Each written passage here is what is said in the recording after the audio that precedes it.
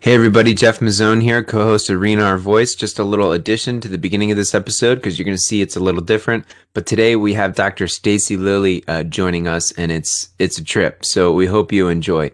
And let me just introduce her, and then we'll get right into the episode. Dr. Stacy C. Lilly received her PhD in counselor education from Virginia Tech in 2007. She has experience as a licensed school counselor, wellness director, and college counselor, private practice clinician, and clinical supervisor. Dr. Lilly is currently an assistant professor and program director of clinical mental health counseling at Liberty University. She enjoys presenting, training new counselors, and remaining clinically active in the field. In her free time, she heads south when possible to golf and scuba dive. Dr. Lilly enjoys outdoor activities and recharges her battery with friends, family, and her dogs. Hello, everyone, and welcome to episode 13 of Rena Our Voice. I am one of your hosts, Robert Swatala, and with me, as always, my co-host and friend, Jeff Mazzone. How are you, Jeff? Hey, Robert. Good morning, bro. How you been? Good. Holy Week. It is. We're Yes. doing this. We're doing this. Yeah. It is. It is certainly a powerful week. To reflect on the meaning of it, really. So I'm excited to celebrate that with my family. Hmm. Kind of off topic. Are you a kind of, I won't say superstitious. Are you a spontaneous person or a very rigid, flexible person? Did you talk to my wife again? Not really. I mean, I seem to be hitting some major buttons recently Some here. sore spots, Yeah. Spontaneity. I mean, when it comes to doing things, I mean, I generally am a homebody, so you really got to twist my arm to get me to leave the house. Okay. But Um, structure, do you need structure? oh yeah, I'm Yeah. pretty regimented. Yes. Okay. All right. Yeah. Because, we're going to do something a little bit different today. We've had kind of a little All bit right, of wait a a second. structure. Every single time you're like, we're gonna do I something do. different today. And it's like, because we don't know what we're doing. Like every That's episode is something. we had to let the cat out of the bag, didn't you? We had it going so well there and you just let our listeners know that we're just kind of flying by the seat of our pants here. It's That's just it. something new every time. That's all. That's it. Well, we want to keep it different and fresh, and we are going to do something a little bit different today. We're going to do a little bit something more, a little casual, I would call it. More conversational maybe than we have in the past, and I'm excited. We got a wonderful guest with us today. Yep. Today we have Dr. Stacy Lilly, who's the program director of the Clinical Mental Health Counseling program at Liberty. Both Robert and I had her for intensives, so we're really happy to have her here. And what a great guest to keep it real and keep it informal and just have some fun. So yeah, we just thought that we'll keep it light because it's you and we love you. Fun. Yeah, let's do And it. you're a riot. Well, So well, and I appreciate this, right? I think that it's great to get to, I don't know, have some casual talk with a professor because I think so many of those venues are kind of a little more stiff, right? Yeah, Their lecture style. Yeah. yeah, and that's kind of been the goal and the feel is almost like we want our listeners to feel like they're in a small room just chatting with the professors, the experts, and me and Jeff try to keep it as light as we can. We've had some serious episodes, but for the most part, we keep it fun and light and just enjoy having that conversation. Good. So what I hear from that is I'm allowed to bring the party today. That's what I hear. Yeah, please. absolutely. Yes. All right. That was good Can reflecting skills. can we start with your traditional, class intro? As far as like my background? No. How did we start every intensive in the morning? Oh, Yes. yes. I would walk in and I would say, "Good morning, class." Good morning, Good morning, Dr. Dr. Lilly. Yeah. Okay, and then that would have been weak, and I would have That said, "Okay, guys, we're doing that again." Good morning, class. Good morning, Dr. Lilly. Yes. Oh, that'd be a little bit better. And can I tell you how much I've missed that with the online intensives, right? I'm Because sure. when COVID hit, we had to move everything online kind of like quickly, but we didn't want students to skip a beat, have DCP issues. So we're like, hey, let's just roll into this.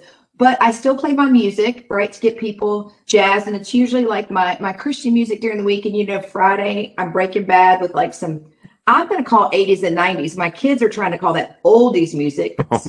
Stop. But I still play my music. I still have my Devo and prayer time in the morning. But I'm like, Man, I mean, because I feel sort of like, I don't know who I want to be, because I really don't want to be Oprah or Ellen, but I'm telling you, I've got my mic in, I'm walking around the room, right? It's just so cool. Like you feel like a Yeah. superstar when you guys greet me like that in the morning. So I love that. Thank you. Yeah, it was fun. That's probably one of my most memorable things of the intensive was just that every morning. And the first time it was like, are we really going to do this? Like, are really going to be able to do? But by like Wednesday, it was like, yes, yeah. And then Thursday, everybody was chiming in. I know it's so cheesy because my kids, like, they're like, you're joking. Like, you haven't do it. I'm like, you don't understand what it feels like to hear them in unison and be at the front of that room. I don't know. It just feels cool. So I'm glad that you guys appreciate it too. But yeah, it's hard to make sometimes fun. I mean, when you guys are having a lecture for 3, 4 hours, right? Yeah, it's really great to have you. Just real quick before we get started, Dr. Lilly, I had you in the first intensive 505. And at that point, I wasn't even sure that I should be on this path. And I was somewhat timid to come all the way down to Liberty, and just wasn't sure that's where I should be. And that first day, I was like, yeah, this is good, So, that whole week really solidified things, and you were certainly an important part of that. So, I just wanted to thank you for that, because it was a great week, and just your personality and how you brought meaning to the class was a powerful week for me. So thank you for that. Thanks, Robert. I joke about that. That week will either make or break you. I either solidify people should be here, or they're like, no way, I'm out of here. So I have a couple go the opposite way. So I'm glad it was successful for you. Yeah, definitely. So we want to talk a little bit today on just maybe the right word is balance. Because I know personally I struggle with that at times, and I think a majority of people do. With family and school and work and all those different activities that we have going on. So just to start off, could you just share a little bit how you prioritize not just your time, but maybe your emotional, intellectual, physical energy? Because we only come with so much, and you probably have more than most from the energy standpoint. But how do you prioritize with all the different demands of being a wife, being a mother, any other type of activities, whether it's church and you mentioned golf and scuba and your profession, everything that's required of you. How do you prioritize that? Yeah, no, I think that's a great question. And I want to do full disclaimer here. At the beginning of my career, I can tell you it was a bigger struggle than it is now. So for those out there listening that are like, I'm just trying to keep my head above water, I hear that, right? Because I think especially early on, I mean, I recall my first real job, right, as a school counselor. I had already graduated my master's. I came home and napped every day for 2 hours. Like I was just worn out emotionally, right? With all the stuff I was dealing with and a new job and just the overload of information. So when I hear my students say like, gosh, I'm just feeling overwhelmed and overloaded, I'm having trouble keeping up, right? I hear that. I hear that. And I can honestly say I've been there, right? I've done that. And I think for me right now, being the seasoned counselor, right, that I am, and trying to make every day better, right, than yesterday. So today I want to be a little bit better than yesterday, and hopefully tomorrow a little bit better than today. I think the first thing for me is really just to be intentional, because people want wellness. It sounds good, right? That's a nice, oh, I want to be balanced. I want to be well. But if we're not intentional about it, it's never going to happen. And so I'll hear students say like, well, when I finish this program, I'm going to XYZ. Or when I get through this, I'm going to, and I'm like, okay, but because we know our field is so stressful, we can't wait. So I think everyone needs to have a sense of urgency about this, truly. And for me, my biggest asset, I think, is assessment, right? Constantly assessing myself and saying, okay, where am I? Like you said, emotionally, physically, intellectually, where do I want to be? And it's got to be reasonable, right? Right, Robert? I've got to be reasonable about it, because I say, I've only got so much time. And a lot of people and things will suck up your time if you're not intentional, right? And so I've really learned over the years to kind of weed out what I would say are those things or those people that aren't aiding to my life, and they're just kind of sucking, right, from my life. And being able to say, you know what? It's not worth my time. And it's hard, right? It's hard to say no. It's hard to prioritize because we want to be helpful. We're in this field to be helpful. And so I think for me, really kind of setting some boundaries and some hard lines with things that may or may not be worth my time, not feeling guilty about it, right? Being reinforced that I made the right choice and it's okay. It's good for me. I did the right choice at the right time. I'm going to justify it and say, it's okay. It's good. And then, I really also am super careful to make sure that my time is lining up with my priorities. So if I say my family's first, like if I'm saying family's first, I put them at the top, right? And okay, I'm saying really God's at the top, right? But family is my first like day-to-day commitment stuff that I'm like, family got to keep them moving. And I have a daughter who's graduating college this year and I have two boys in high school. So we've got a lot going on.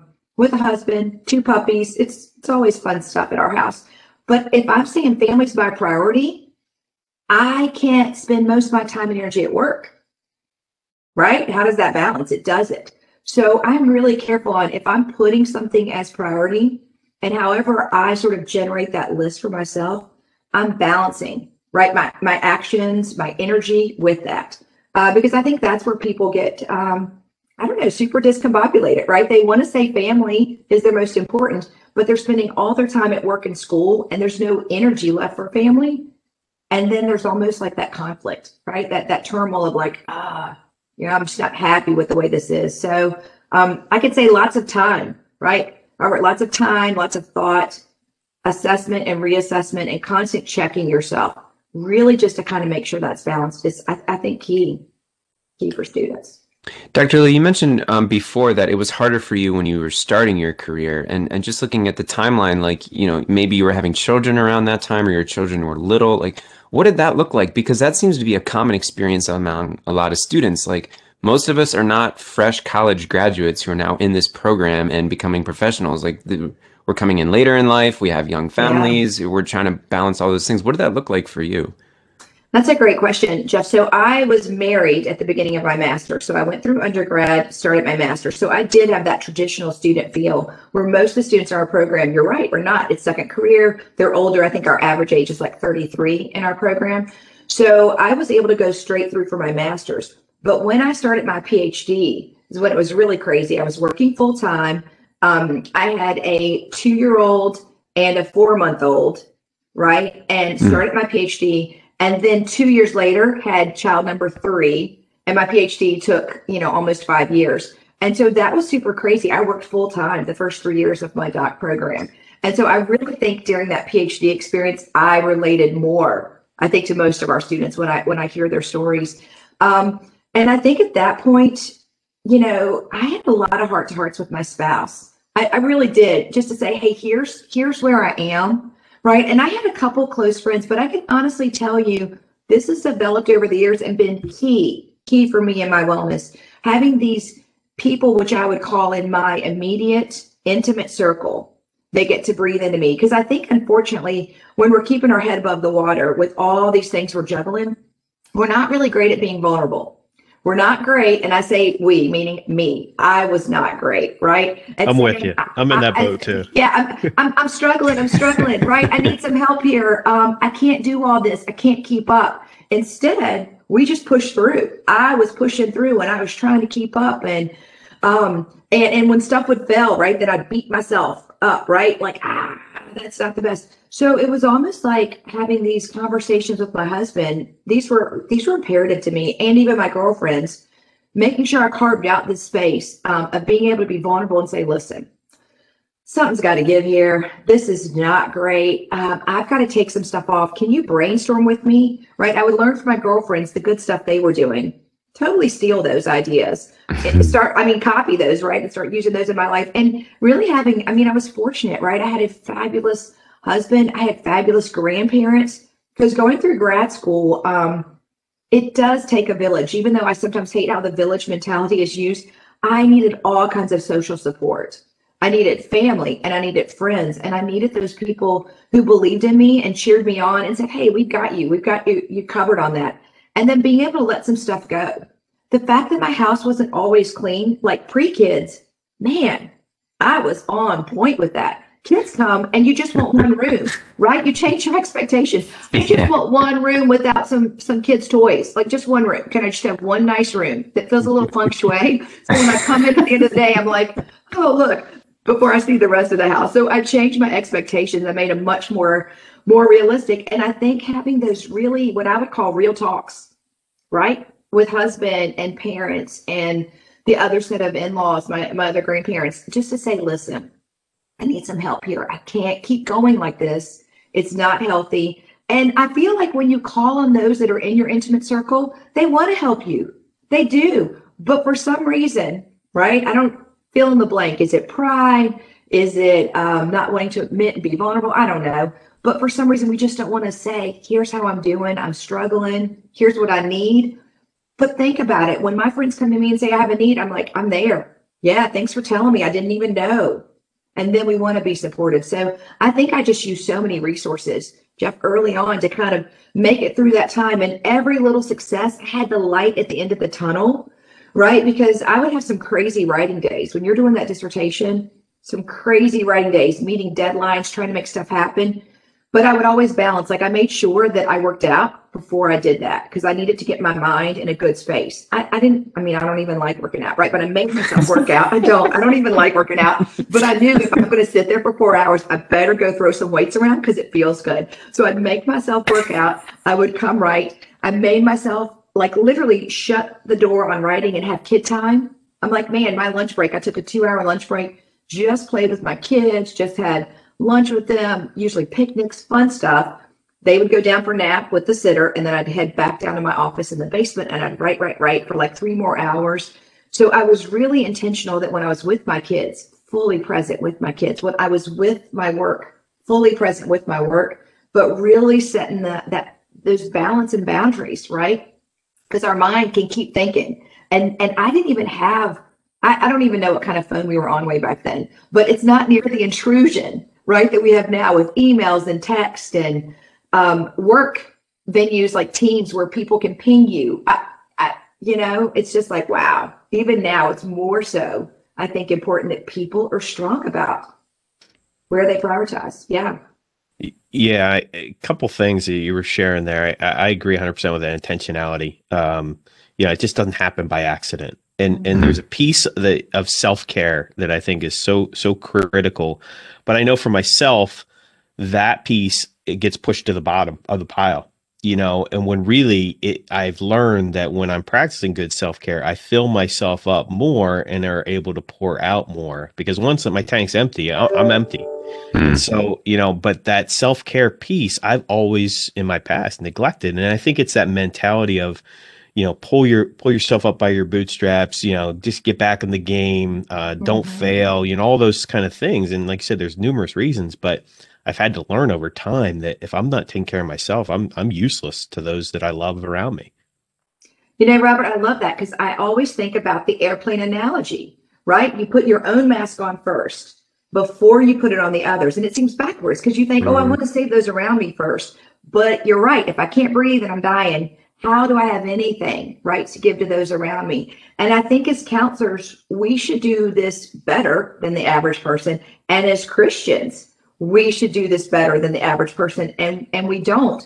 But there's nothing else to give to your family, to your friends, to your clients.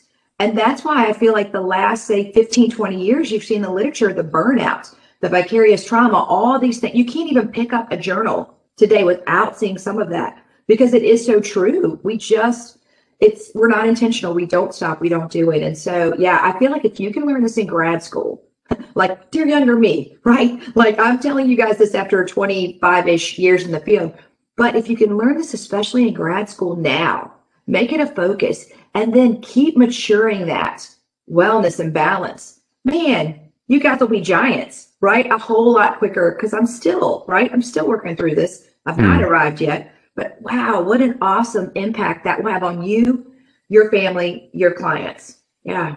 I love that airplane analogy. I've used that before and people look at me like I'm crazy.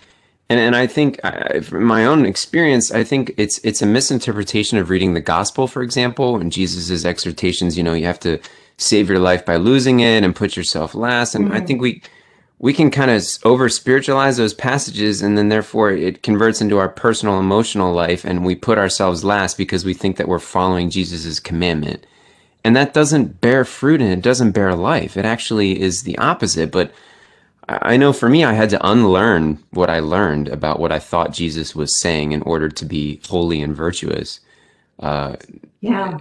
So I think that's great because we don't think that way. We think that we're supposed to be putting everyone else first because we'll be self-centered or selfish if we don't.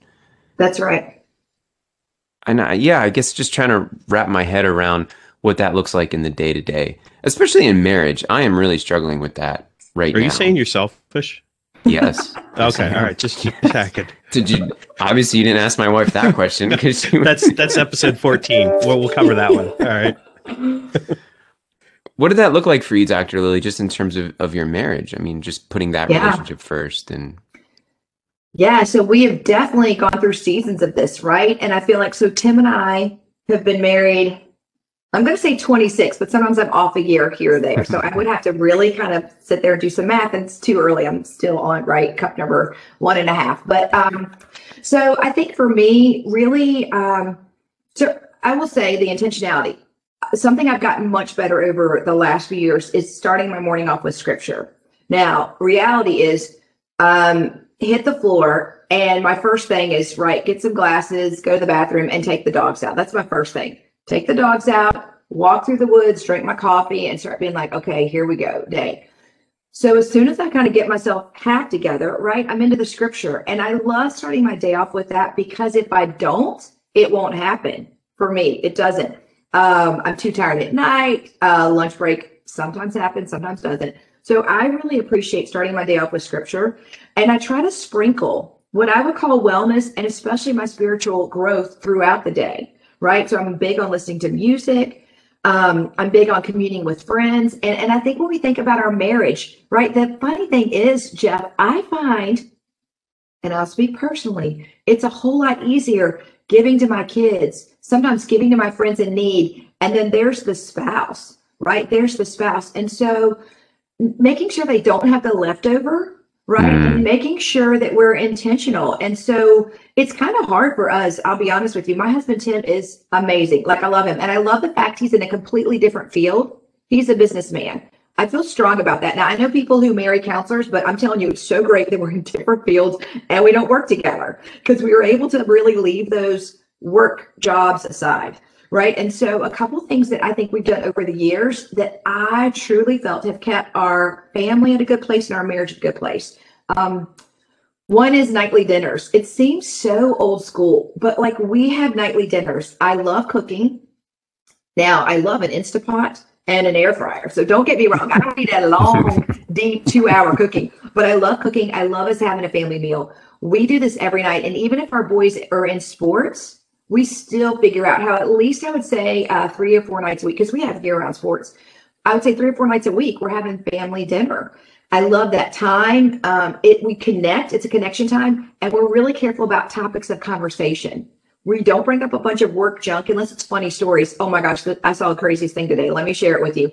We don't usually talk about political and social issues unless it's personal to my family. So I'm very careful about our conversation, what we're talking about, how we're connecting, and really giving my kids a chance for them to talk and us to listen. So we've always practiced that. And I feel like we didn't know then how important it was going to be.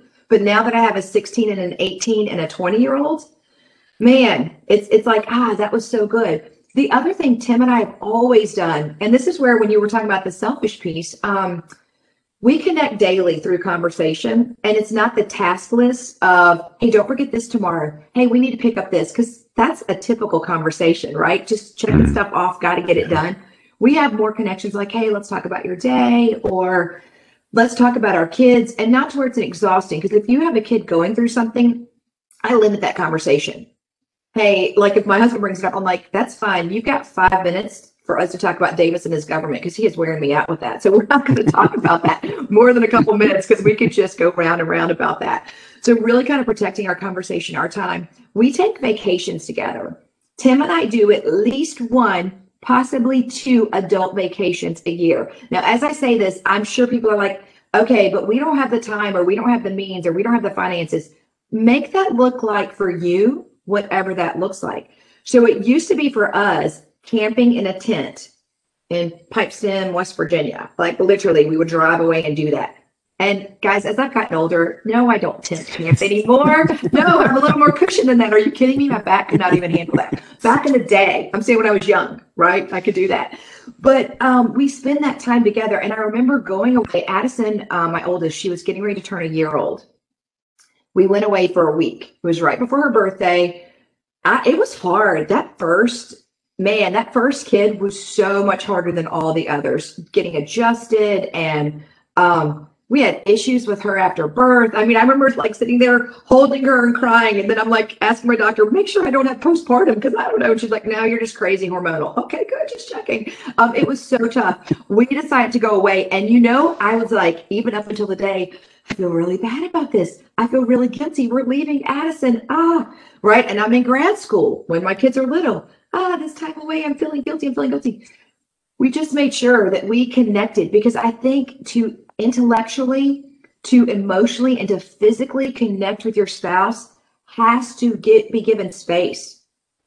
So am I talking about intimacy? 100% yes. It needs to be like on the calendar and it needs to be given space. And we used to do silly stuff with our kids, like silly, but not silly.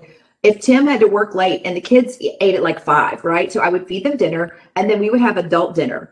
My kids knew, they will probably tell you that this was like, tormenting them. They knew they couldn't come into the dining room. I'm like, Dad and I are having adult time. I need you to sit there because we have adult stuff we want to talk about. My kids would have to sit there and watch us eat. And they would be like, are you still having adult time? Are you done yet? Because they were so dying. Or we would sit on the couch and I'd be like, Dad and I are going to take 10 minutes on the couch to talk and connect. I need you to sit there and play because they would want to come and sit in between us, right? That's what kids do because they're innately kind of selfish. And I'd have to say, no, hey guys, Dad and I were here first. You came into our life. You will someday grow and go out of our life. And it's still just Dad and I.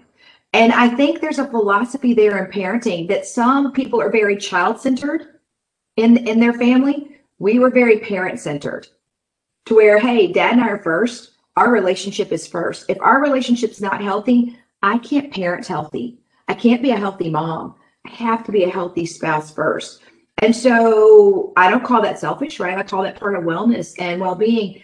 And even now, like if we're like, hey, Dad and I have a date night, we're going out, right? I mean, we used to schedule that at least twice a month with the babysitter. And I would swap with friends because we were dirt poor guys when I was in grad school. We were dirt poor. So I'd swap with friends. Hey, I'll take your guys tonight. Can you take mine next weekend? Because we need to have connection time. And I think it's so important, especially, Jeff, when you're talking about from your standpoint, doing that for your wife. Can you imagine if you're like, hey, babe, I lined up, we're going out to dinner Friday night, lined up a sitter. Anyway, going to your favorite place. I've got reservations. She'd be swooning. Are you kidding me? Every wife wants that. Every wife wants that. So I think it's really important, right? Make that happen. Put it on the calendar. Find out activities you guys like, because my husband and I have activities we like separate from each other. But I took up golfing, right? Because of my husband. We were dating. I had signed up for tennis in college. And then I was like, oh, wait, I better take golf because Tim was a golfer. And it's been great because now on vacation, right? We take clubs. And then 2 years ago, we added scuba diving. So, yeah, make it happen. Prioritize. Yeah, I think that priority list is such an important thing. I know for me, I have it, and then I have like a bottom line, a red line, and those above it, God, self-care, my marriage, and my kids are in that order, non-negotiable. That has to be the order. And then I have a line where it's everything else underneath, work, school, hobbies, whatever it may be. And what I find is those things below the line tend to want to jump up above the line and take place.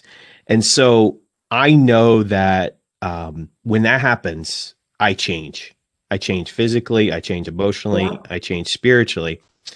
And that to me is a red flag. And it actually, my wife catches that red flag probably much quicker than I do. She sees it.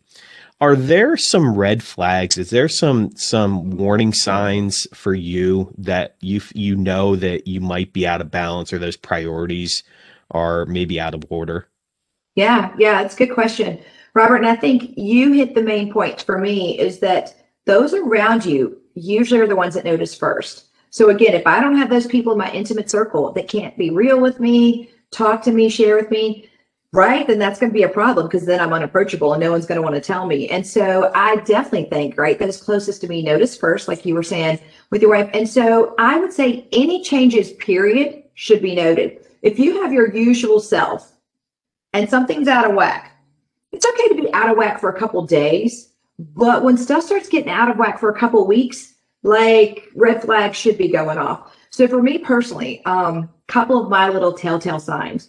One is sort of irritability, right? I just get kind of grumpy. It's almost like hangry, but I'm not. I'm just like this grumpy kind of person, and that's not me to be grumpy. And I'm a little snippy, and I'm just kind of curt with people. And my kids will look at me and they'll be like, Mom. And if they do that, I know, right? I just know I'm like, okay. And so I always do like a retake, like, okay, sorry, what I meant to say was, and I totally do a rewind, erase, and redo it because I'm like, oh, I just got, riled. So the other thing I noticed for me is sleep, right? So what I'll start to do that's so unhealthy is burning the candle at both ends. I'm trying to get a few more things done at night, and I'm big on turning off electronics and having some quiet time about an hour before I go to bed. That's usually reading, that's usually talking to my husband, maybe even just flipping through some magazines, but just telling my brain, hey, we're shutting down here. I also drink like a sleepy time tea. So when I have my tea, everyone knows, oh, Mom's having her tea. Like they know this is it. We're going to bed soon. And I'm really religious, like truly about my sleep time. I'm like 10 o'clock in bed, and if not like 10:30, because then the problem happens. I'll be like 10:30, 11, 12, because I'll just want to get all this stuff done. So I have to be like seriously religious about it. And then what'll happen is if I'm not doing well, or I'm dealing with a lot of stuff, or I'm stressed, in the morning I wake up, and instead of being like, waking up 5 minutes before my alarm clock and sitting there and enjoying the morning, just kind of, okay, so I usually do some stretches in bed and some deep breathing. I'm laying there, I start going, I got to do this. I start doing the tick off. I'll go to bed ticking. So I keep a Post-it note and pen beside my bed. So if for some reason something jumps in my mind at night, now the sleepy time tea helps with this. But if something jumps in my brain at night, I just write it down, done, out of my brain, gone. But I can tell if I start ticking in the morning, I'm like, oh, feeling overwhelmed, and I need to just start to do some things. And I talked about like intermittently throughout the day doing things. I'm a nature girl. So my friends kind of joke me that I sort of have this side to me that's kind of, I don't know, right? I like clothes. I like shoes. I'm like a little bit prissy, right, on that piece. But I'm also the one who's like in the woods, hiking. Like, I don't know. I just like that outdoor piece. And that refreshes my soul. So at least twice a day, many times more like 3, I am outside in the woods. My dogs bring me tons of joy. And so we have a COVID puppy. Kimber just turned 1. Ruger is now 7 weeks old. Just got him. So good times. So I'm in the woods. I'm watching them play and jump over the logs, and I'm walking in the woods and the sun on my face. Like that just feels so good to me. So especially if I've had a tough meeting or I've graded papers for an hour and a half, I'm like 20 minutes in the woods. Like I make myself stop and go do that and put that in there. And so for me, it's when I don't have those times. And I'm like, I've been sitting here for 4 hours, which we know we can do. You start reading, you start writing this massive chunk of time. And then I'm like, okay, this is so unhealthy. I haven't eaten, haven't gone to the bathroom, haven't gone to the woods and like hung out. So I really have to kind of constantly monitor myself. But I love that those around me can usually let me know. And if I feel flat, that's always my husband's sign. If he's like, hey, you want to get together with so-and-so this weekend? I don't know. I'm not sure I'm feeling it. He's like, really? Because I'm a foodie, and getting together with my friends and eating good food is always like a woo, yeah, let's do it this weekend. If I'm flat about something that I'm normally not flat about, he's like, oh, what do you need? How are you doing? Like he just kind of knows. So I think you're right, Robert. Let those people around you breathe into you about it, you being aware of it, and then boom, implement change immediately. Don't wait. So important. My wife and I are talking about maybe moving down to Virginia, especially if looking at the PhD program at Liberty. And my wife, being a New Yorker, she's worried about the food in Lynchburg. And I said, oh, we'll just talk to Dr. Lily. She knows where to eat in Lynchburg. That's exactly right. You know, I keep that running list and I rate them. And I've actually got a couple since your intensive. I've added a couple more to my list. So yes, I'm all about some good food. Mm, yes, I'll help you out. Tell her to call me. We'll work it That's out. great. Yeah. Just on that point, just getting, into Liberty in particular, Robert and I, we get a lot of opportunities to spend time with professors, and it just seems like if you're just a student in an 8-week class with a professor, you really have no idea what a professor's life is like. And then, That's right. we get to talk with you all and meet with you, and we just see that you are pulled in many different directions. Like, it's not even about wearing different hats. It's just it's all related, but also not related at all. So I don't know, like, how do you do it? How do you manage all of these different things, deadlines and projects and meetings and grading papers and showing up for class and then everything in the research side and presenting and writing, and it's a lot. It's a Yeah, lot. it is a lot. It's funny. I always kind of judge how I'm doing with things based on Post-it notes. My desk starts getting crazy with Post-it notes. So then last week I actually decided, Jeff, you know what, I'm done with the Post-it notes, because when I see them, I'm just like, because the Post-it note means you're now priority. Wait, no, you're now priority. And so I've got this content. So I started in a notebook because Dr. Simmons likes to color coordinate her notebook, and she has pens for certain things. And I used to think, what? But it's so her and it's so cute. So I'm like, I'm gonna start the notebook. So I'm writing stuff down in my notebook, but I block off my calendar. And I think it's especially important because at Liberty, we all use the Outlook calendar. And if someone has a need and they see I have an opening, they'll pop themselves on my calendar. And they'll say like, oh, hey, I need to meet with you about this student, or I've got a research question about this. But I do the same, right? Like with a group, I'm writing an article right now. And so I'm like, boop, article meeting. And so I look at their calendars, I see they're all open, and I pop it on there. And so that's one thing that I've really done is I've started blocking my calendar and chunking. I'm only going to grade papers for an hour and a half. And I'm better, right? After like 3 or 4 papers, I'm like, gotta go get up, get a snack, get something to drink, do something, and then come back and do it. So I'm really good about chunking off my calendar. And I really don't want to do anything after 5 o'clock, 6 o'clock at night. We have dinner about 6:30. So I'll start a little dinner, get a little work done. But I'm super careful about like not letting all of those things that you have to do creep into other time. You know, Saturday morning, I'll sometimes do work for just a couple hours because everybody's still sleeping at my house. So I've taken the puppies out, I've done my walk. I'll like answer a few emails and do some stuff, but I think we really have to work hard on preserving that time. And it goes back to priority because, guys, work is never, I don't care where you work at, it's never all done. I have never, ever in a job, and for sure since I've been at Liberty, and for sure since I took on the program director hat, right? I have never said, oh, there's nothing to do. I have nothing to do. No, but what I will say is on like this past Saturday, I'm like, oh, I have nothing pressing. Sure, I had some emails I need to answer. I could do those later, right? I've got 36 hours to get back to students. So I'm like, I can do those later. I don't have any discussion boards to grade. So we totally just did something fun, like blew off 3 or 4 hours. And I think people have to do that, not letting it creep in. And so for me, staying organized, being organized with my calendar, keeping like that running list gets it out of here for me because, it's in my mind and I'm like, I got so much to do. But if I write it down, it's amazing how that just transfers it to, oh, it's now paper. It's good. And I love to cross it off because my daughter laughs. She goes, you can just set reminders in your calendar. And I do for the dumb, like silly stuff to remind me because I'm all about like, why should I waste brain power remembering that? I can remind myself. But I really like that physical, like it's something about crossing it off. Yeah. Right. That I get to do that. And so, it never all gets done. And I just release that. Right. I'll get to it eventually. It'll happen. And, the ones that scream the loudest, because this makes me laugh. Jeff, remember how I owed you that recommendation letter? Remember? Yes. Yes. Yep. I got it done at the last minute. Right. Because it was Thanks one of for those that. things of like, just wasn't screaming. I got it done. It happened. It just That's wasn't like, got it important. done now. It was important, but it wasn't like as important, right? Of some of these things. So it cracks me up, Robert, that he's asking this question. I'm thinking he knows how I am about this. What?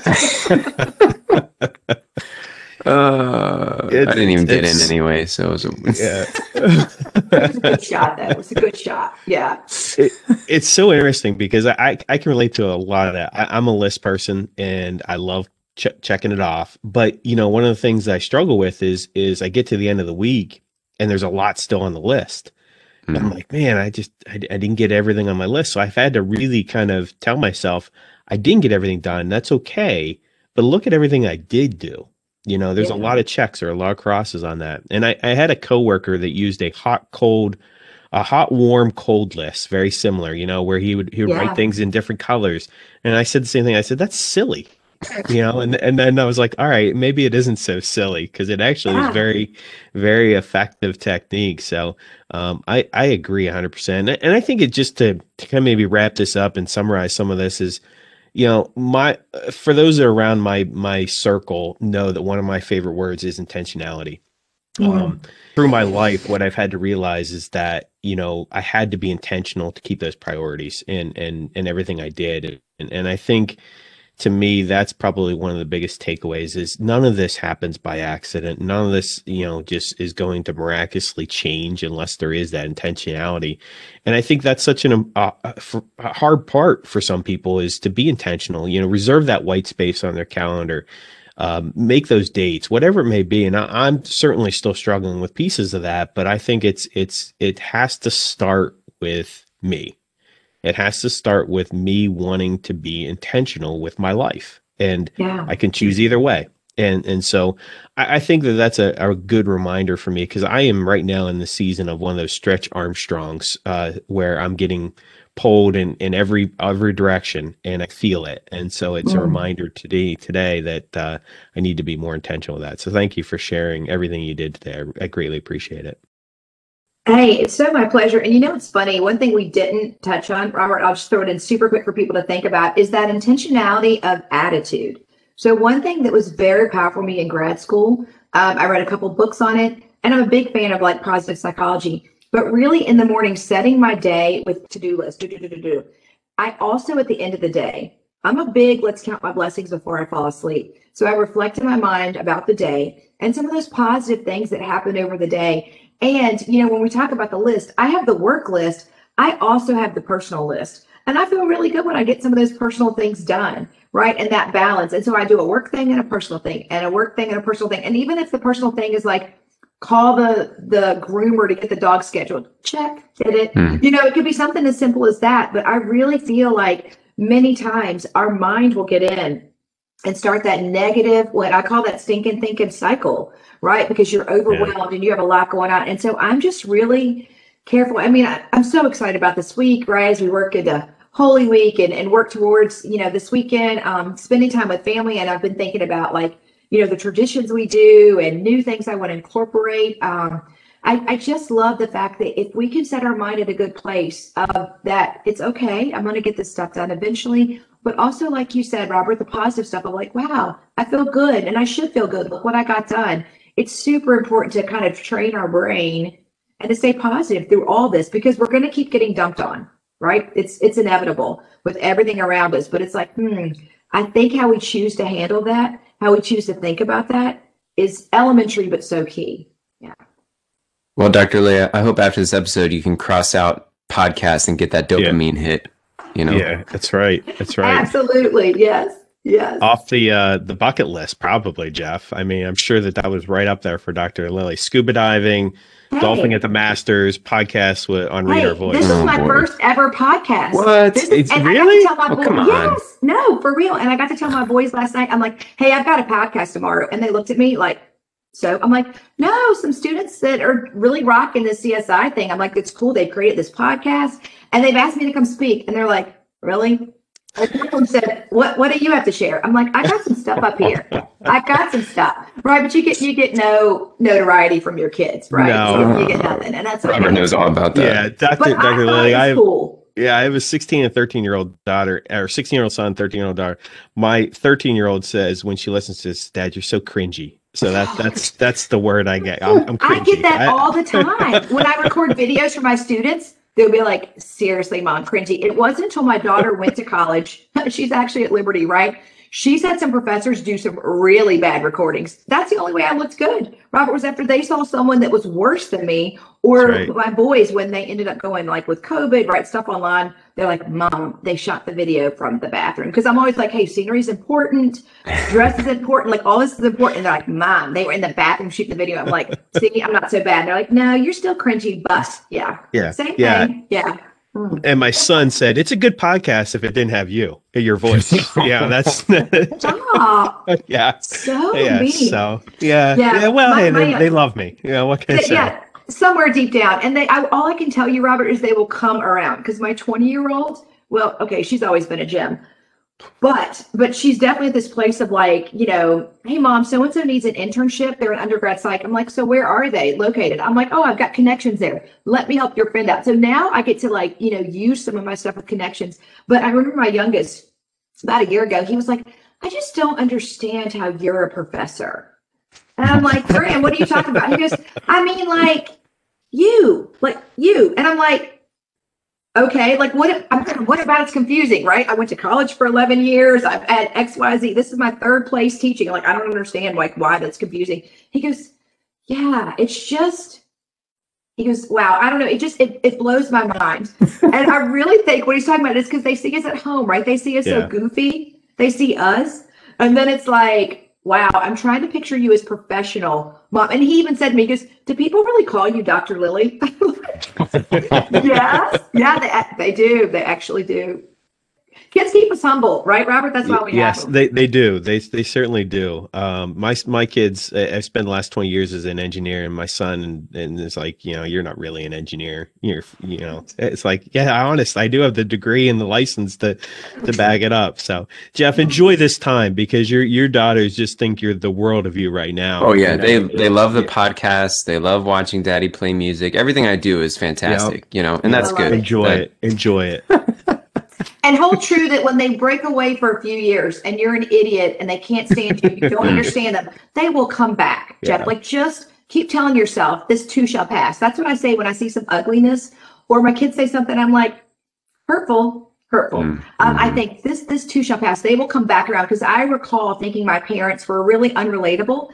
And then one day I was like, wow, I had the best parents ever. You know what I mean? Maturity kicks in, emotional, physical, intellectual, and you're like, wow, super blessed. So I just keep telling them, I'm like, boys, I'm just holding out. This too shall pass. That's great. That's right. Well, we are honored that we are your first podcast episode. That's humbling, really. And it's been great. I'll do it again. Oh, good. Well, I mean, little self-disclosure. So way back when we started the chapter and we were planning events, Robert and I were like, can we just have like unstructured time with Dr. Lily? Can we just make that an event? Like, I love that. That's in the first meeting notes. Our first meeting. It really is. Yeah. Yeah. It's so true. And we got it, Jeff. Here we go. Finally. And we get to share it with others. So that's great. Yeah.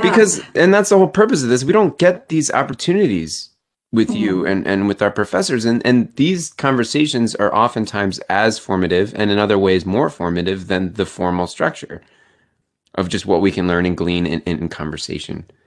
I love that, Jeff, because I love the mentoring piece. And I think there's a handful of faculty, I won't say all of them, but I want to even go and be positive and say the majority, but at least I know a handful that love the mentoring piece. And so I feel like anything that we can share, right, the mistakes that we've learned from or the things that were really good, like how awesome that we get to kind of pass that on to you. Because I mean, I know our slogan is training champions for Christ. And some people are like, what? That's kind of cheesy. I'm like, no, I take that to heart. Like, I want you guys to be well. I want you to launch in your residencies and in your licensure and just be like, yeah, even better, right, than I was at that point, and learn and continue to grow that. And so, yeah, I love this opportunity. I'm so glad you guys are doing this. And I think that, if we can just touch a few lives with this, right, if it'll just help a few glean some insight, then it's so worth the time, right? I was laughing, Robert, at your word, because my word, right, is genuine and authentic. Like, I feel like when I think of words of what I truly want to wear as a crest, right? So I love intentionality too, but I'm always like, I want to be genuine and authentic. And I think as Jeff's talking, that's the problem, is sometimes professors, I don't know. Maybe they feel like they can't be vulnerable like that. And my kids are like, Mom, you're so goofy. I'm like, yeah, I totally am. And I'm okay with that, right? I'm good because this is me. Yeah. And what you see is what you get. Yeah. That's so true, and so much for my life. I was a chameleon. You know, I morphed into what people wanted me to be. So that rings so true. And intentionality piece has really been part of my life because being in a recovery lifestyle or a recovery community, that doesn't happen by accident. That has to have intentionality. So I quickly learned that if I wanted to change my life, then I had to be intentional with it. There was no magic pill. There was no accidental. There was no, if God wanted to, he could send a beam of lightning down and cure me and fix me, but that's not what he's going to do. He wants that transformation, and that happens through me being intentional. So I love that. Yeah. And then you have the story, right? Yeah. And then you got the absolutely. story and you get to influence others. Yeah. And that's why I'm at Liberty, to be honest with you. It was through that experience. So that's awesome. Yeah. You're very affirming, Dr. Lilly. My heart leaps a little bit when you talk about us. It's just about our group and yeah, well, just in general, you have this gift. Like when you're speaking about someone, you do it with like a real tender, affirming, truth-telling kind of way. And I mean, for me, with all my woundedness, it always kind of jolts me a little bit in a good way. So good. Yeah, Dr. Kirk has a very similar gift. So every time she kind of hones in on one of us, I feel like I'm getting like nurtured and fed. And it's a beautiful exchange too. So thanks for that. Yeah, absolutely. And I think as professors, right, we need that. We need that because it's lonely being a professor in an online world.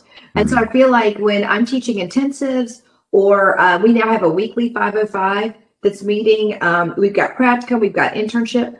All of those pieces really kind of give me that sort of student feel that I need. And I feel like for students, right, it gets reciprocated, like you said, because I love getting emails and I get them repeatedly. Students like either in their residency or they've graduated or they're like, hey, Dr. Lilly, just an update. I had you in 505 and beyond, right? Hey, I just landed my first job. I don't know. I just love reading those because I feel like they're fully, right? They get the full credit for that with God. Like that is them. But I'm like, oh, I had a little piece of that. Like it's just it's a minor little piece. But there's that piece. I feel like, Jeff, it's warming for you guys. But man, for us, like, I don't know, because I truly feel like I'm training professionals, right? And I want to do that. I want people to launch and I want to launch well. That's why I feel like I'm so big on the wellness and I'm so big on the Christian worldview. Like that's my two things along with empathy, right? Because I feel like those are such key things. And if you can leave our program and know that and know it well, then man, it's going to be awesome. Yeah, agreed. And I think that's a perfect way to wrap this up for today. Dr. Lilly, thank you so much for being here. It was an absolute joy. It's always a fun time to talk with you. And thank you for just being such a powerful impact at Liberty and others' lives, especially in this field. So thank you so much for what you do. It's a great honor to have this time with you. And I know you're very busy. So thank you for reserving this for us on your calendar. It's greatly appreciated. And just to wrap up, I want to thank everybody for listening. I hope that you're able to take something from this episode and be able to apply it into your own situation, your own life, and that you keep listening. We're going to have other great guests coming up here in the near future.